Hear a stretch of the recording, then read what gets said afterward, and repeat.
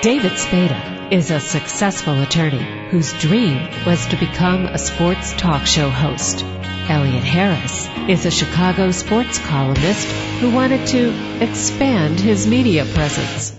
In the next hour, they combine their talents and love of sports and women by interviewing former professional athletes and lovely ladies on sports and torts.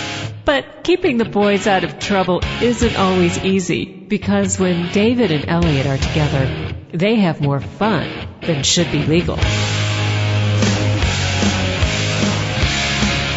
We're going to have another great show today. We're going to have former Los Angeles Dodger coach and Cubs manager. He also played a little baseball back in the 50s with the Giants, Joey Malfitano, and a former San Francisco 49er. He played on those great San Francisco teams in the early to mid-'80s. Randy Cross. I'm David Spada here. For those of you who don't know, my co-host Elliot Harris hasn't been with us for the last 6 weeks. The reason being, very sad news, his daughter passed away on April 1st. If you go to ElliotHarris.com, Elliot wrote a couple very touching articles about his daughter. He also has a foundation set up for his daughter's child who she was adopting, his 2.5-year-old Tyler. So if you want to take a look, those articles just brought me to tears. But again, Elliot hopes to be back with us soon. But again, Elliot, you and your family are in our prayers. But let's get right to an interview I did with Joey Malfitano. Joey, how did you end up signing with the Giants? Well, actually, David, I signed out of college. 2 outs at that time was Ivo Pusic and Dutch Russo. They were Giants. I guess I could have signed out of high school, but I really didn't know if to do that. So I went on to Loyola University of Los Angeles, played there, scouted me, and then after 2 years there, I decided I'd try this professional baseball, and I did, and here I am. 61 in it. Did I ever think it was going to last this long? No, I did not. But I've had a wonderful time. I enjoy the game very much. And that's about it. That's how the Giants that was before the draft, David. There was no draft at that time. It was, you were just subject to any club on to sign you. And I would have to say that the 3 teams that came after me were the Giants, White Sox, and the Red Sox kind of heavily. And so I chose the Giants because of the scouts. I liked them. I felt comfortable with them.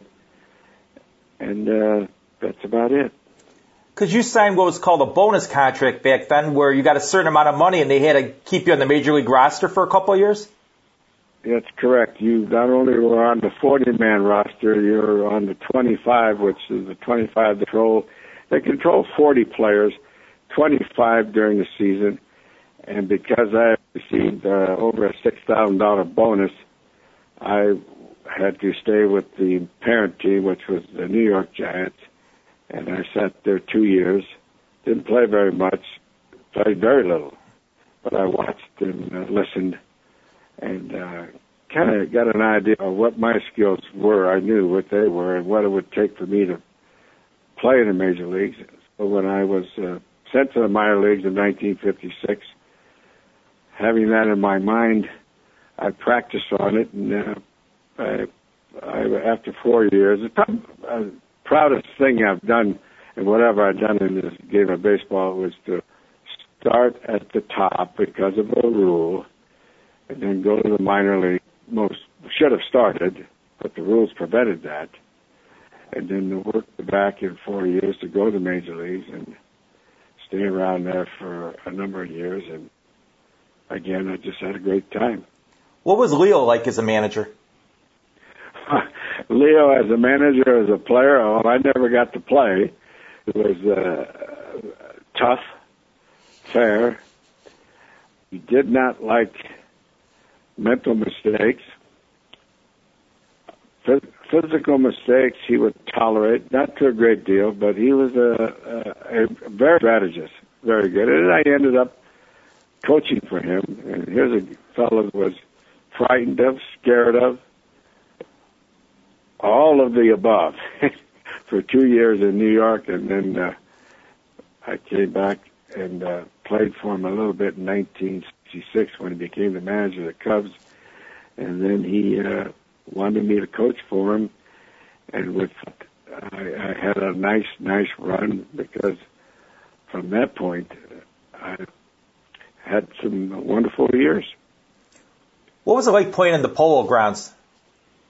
Well, the Polo Grounds was, if you looked over the top of it from an airplane or a copter, it was built in a horseshoe shape. And down the lines it was short, but it deepened into dead center field, which Willie Mays in 1954 World Series against Cleveland made this catch that we still see every World Series in the highlights preceding the game. And it was a different park, and I think it created guys to probably swing different there because of the short fences and wanting to hit home runs.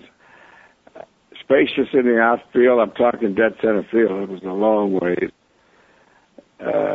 But I'm probably just doing the best I can. That's the way it was, yeah. The bullpens were in left center, right center, in fair territory, if you want to believe that. Mays made some great. Mays was the greatest player I've ever seen, and fortunately I got to play with him. He made some spectacular catches in that ballpark. You had a great seat for that World Series, like you said. I mean, it's your rookie year. You watch Mays make that catch, and you get a World Series ring. That'd be a dream come true for a young man back then. Well, I was the bullpen catcher because, I helped out. That's what we wanted me to do. That game, I was in the bullpen in right center field, and when the ball came off Vic Wirtz's bat, and Willie tracked it, for me, he slowed his body down, which indicated to me he had it, and Willie always had that customary tap of his glove, and when he tapped that means you were out, and he tapped that glove. And the amazing thing about it, he caught it and spun around and threw the ball into second base. It was one hop, but there's a great picture of him on the ground with his hat off, like he was doing push-ups, caught the ball with his back to the infield, and then planted his right foot, spun around, and fired at second base to keep the double play in order. It was a great catch. Well, like I said, that's shown every year since I've been watching World Series play. And then I occasionally get fan mail where I'll have a picture of that. It's I got to witness that and several other famous days in the game of baseball, and I've been put. I've already said that 3 times. Now I've had a nice life. No, you did, and then you got to go into coaching. Did you always know you wanted to be a coach? I think being around the players that I was there watching 1954, 55, on that team, there were about 4 guys, I think, that became big league managers, actually, and the way that they played the game and used to talk about the game, I think so, yeah. And then when I got towards the end of my playing career, I was fortunate again to be in the right spot at the right time, because Leo went over the Cubs and in 1966, and that was my last year of playing, and he offered me this job, and I ran with it, and it's treated me very well. But I have believed in myself that I had started studying the game early. I had my skills as a player weren't the best in the world, and neither the poorest, but I realized what I had to do to be a major leaguer. So when I went to the minor leagues, I practiced that. I disciplined myself. And, I kind of played smart, I think. That's enough about me, but anyway, I've had a nice time. No, you've had a great time. I mean, I remember as an 8-year-old watching you manage the Cubs in '79 here with my favorite player, Dave Kingman, and you had Bruce Sutter, but you didn't have much else when you're managing the Cubs. Well, the Cubs at that time were in addition, and those players you just mentioned, Suter ended up in the Hall of Fame, and rightly so. And Kingman was a power hitter, tremendous power. I think he 400 plus home runs, but they were in transition. Then the ownership changed, and they went in a different, not to say the direction we were headed. I think if we would have stayed over there, got to see it, because the players that we had at that time, I feel that the majority of them were learning how to play big league baseball in the, and they all do. Minor leagues, the biggest jumps, David, from amateur baseball to being a professional, and then I really believe from AAA to the major leagues. That's the next biggest jump. And sometimes you go, not sometimes, when you do come from AAA to major leagues, the majority of them have to learn how to play that Major League Baseball. And I think that what helped me was going from AAA to the Major Leagues, that I had witnessed it for 2 years. So I had an idea, which I said earlier in this interview, that I had to do. And I wasn't going to be a player that, like a Mays or a star that, they carry the whole team on their back. I was just a little piece of the 25 pieces that are on that team. And I realized that. So I had to play smart. Then you joined my favorite team besides the Cubs with the Dodgers as a third base coach. How did you and Tommy get together? Well, I guess he was to watch me coach third base when I was with the Cubs, and then the position came open there. They asked me to come on board. Actually, the fellow that wanted me over there was Al Campanis and Tommy both. I got a call from him, and they were going to make a change, and he asked if I was interested. I definitely was interested, and thank God I got the job, and I stayed there 17 years, coaching third base.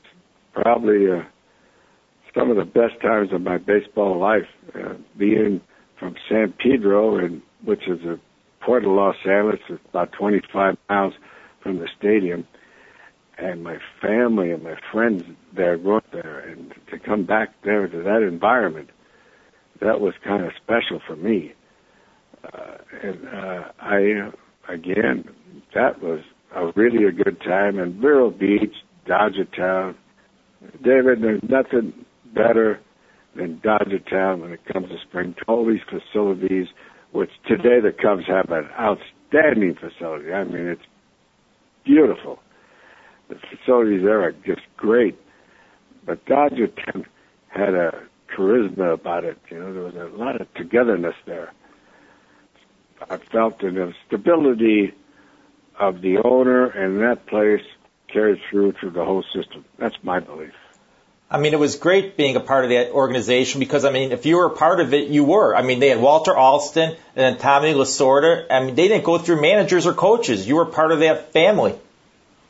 Well, exactly right. That's what Peter O'Malley, who was the stability of that place, he made it family. That's very important.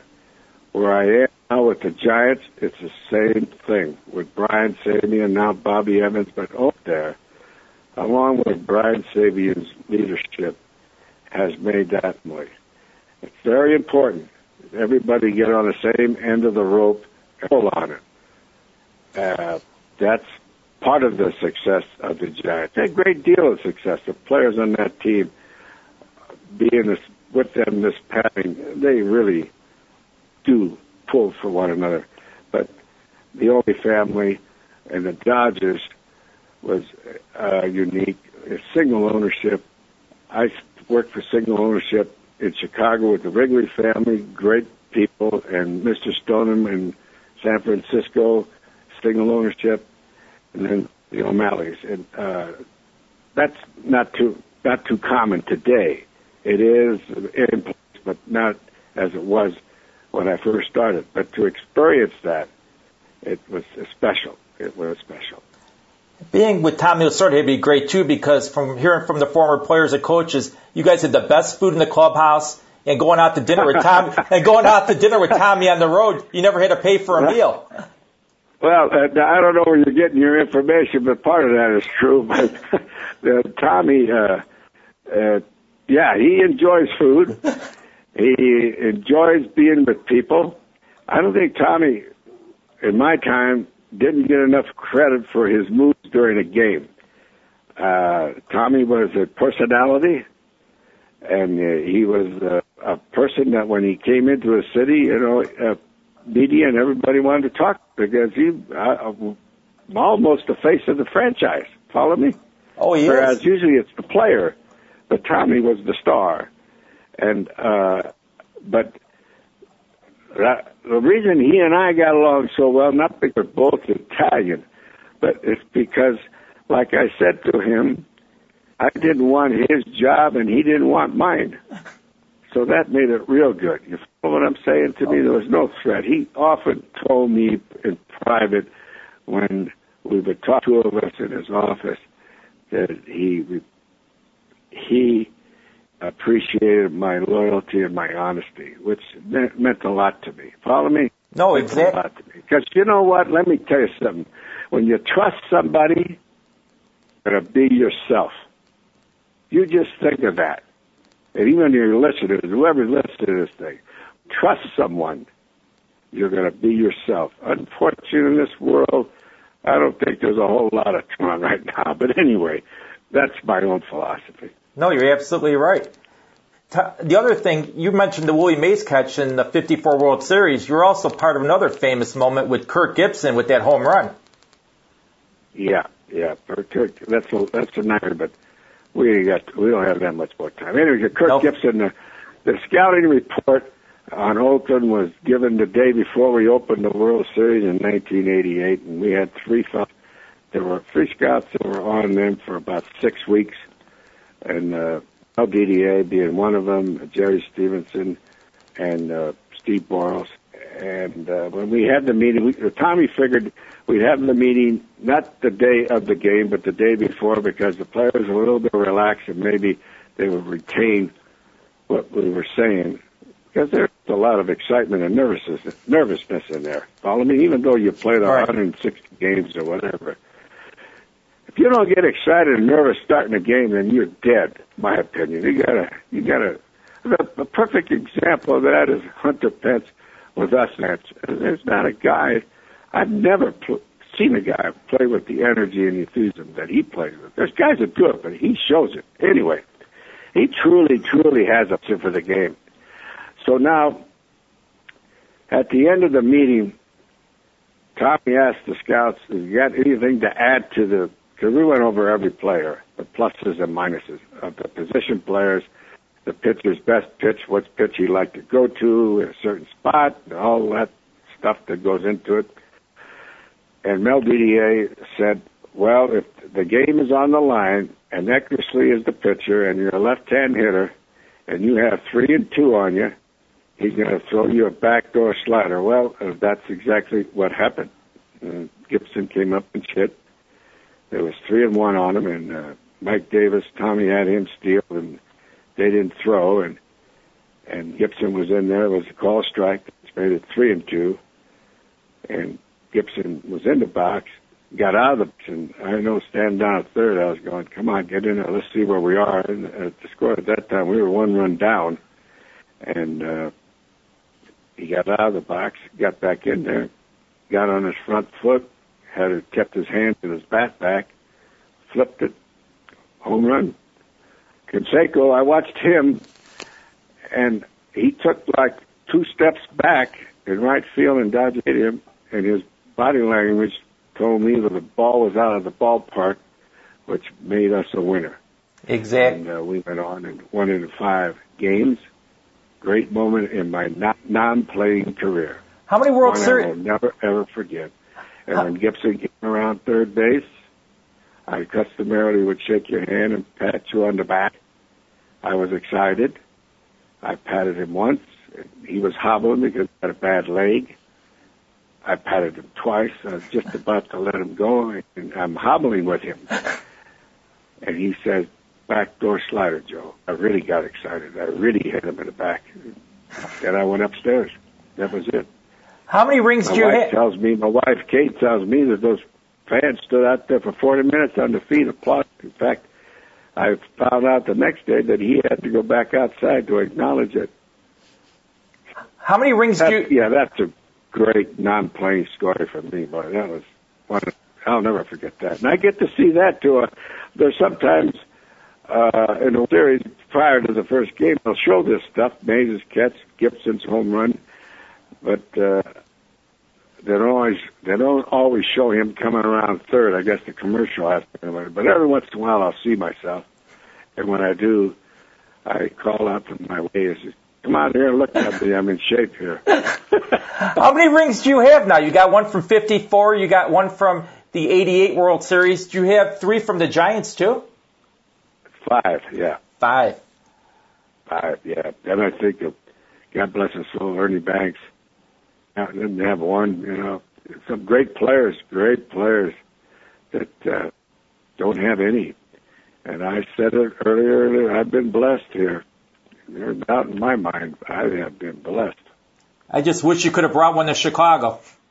Oh, well, I said, I got to spend a little time with Joe Madden this spring, and I hope something good happens there. I really, truly do. I know I work for the Giants, and we've been good. They've been good. They have been good. But they have accomplished it is good. And I hope Joe someday gets to experience that in that city, that team.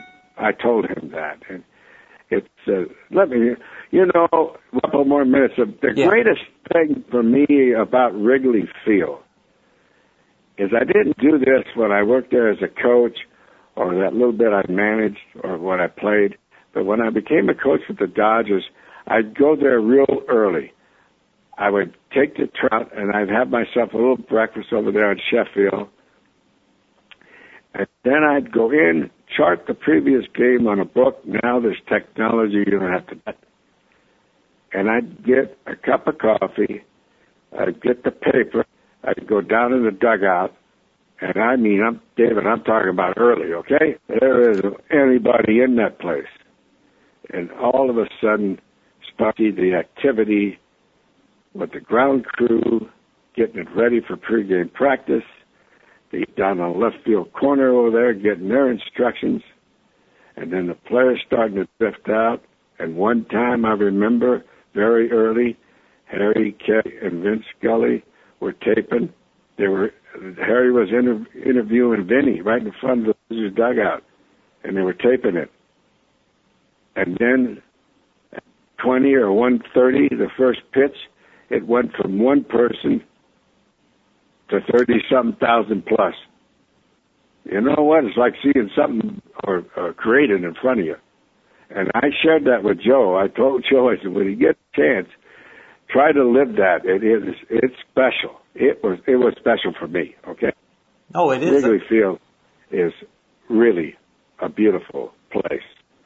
No. Coaching third base was a lot of fun because the fans are right on top of you.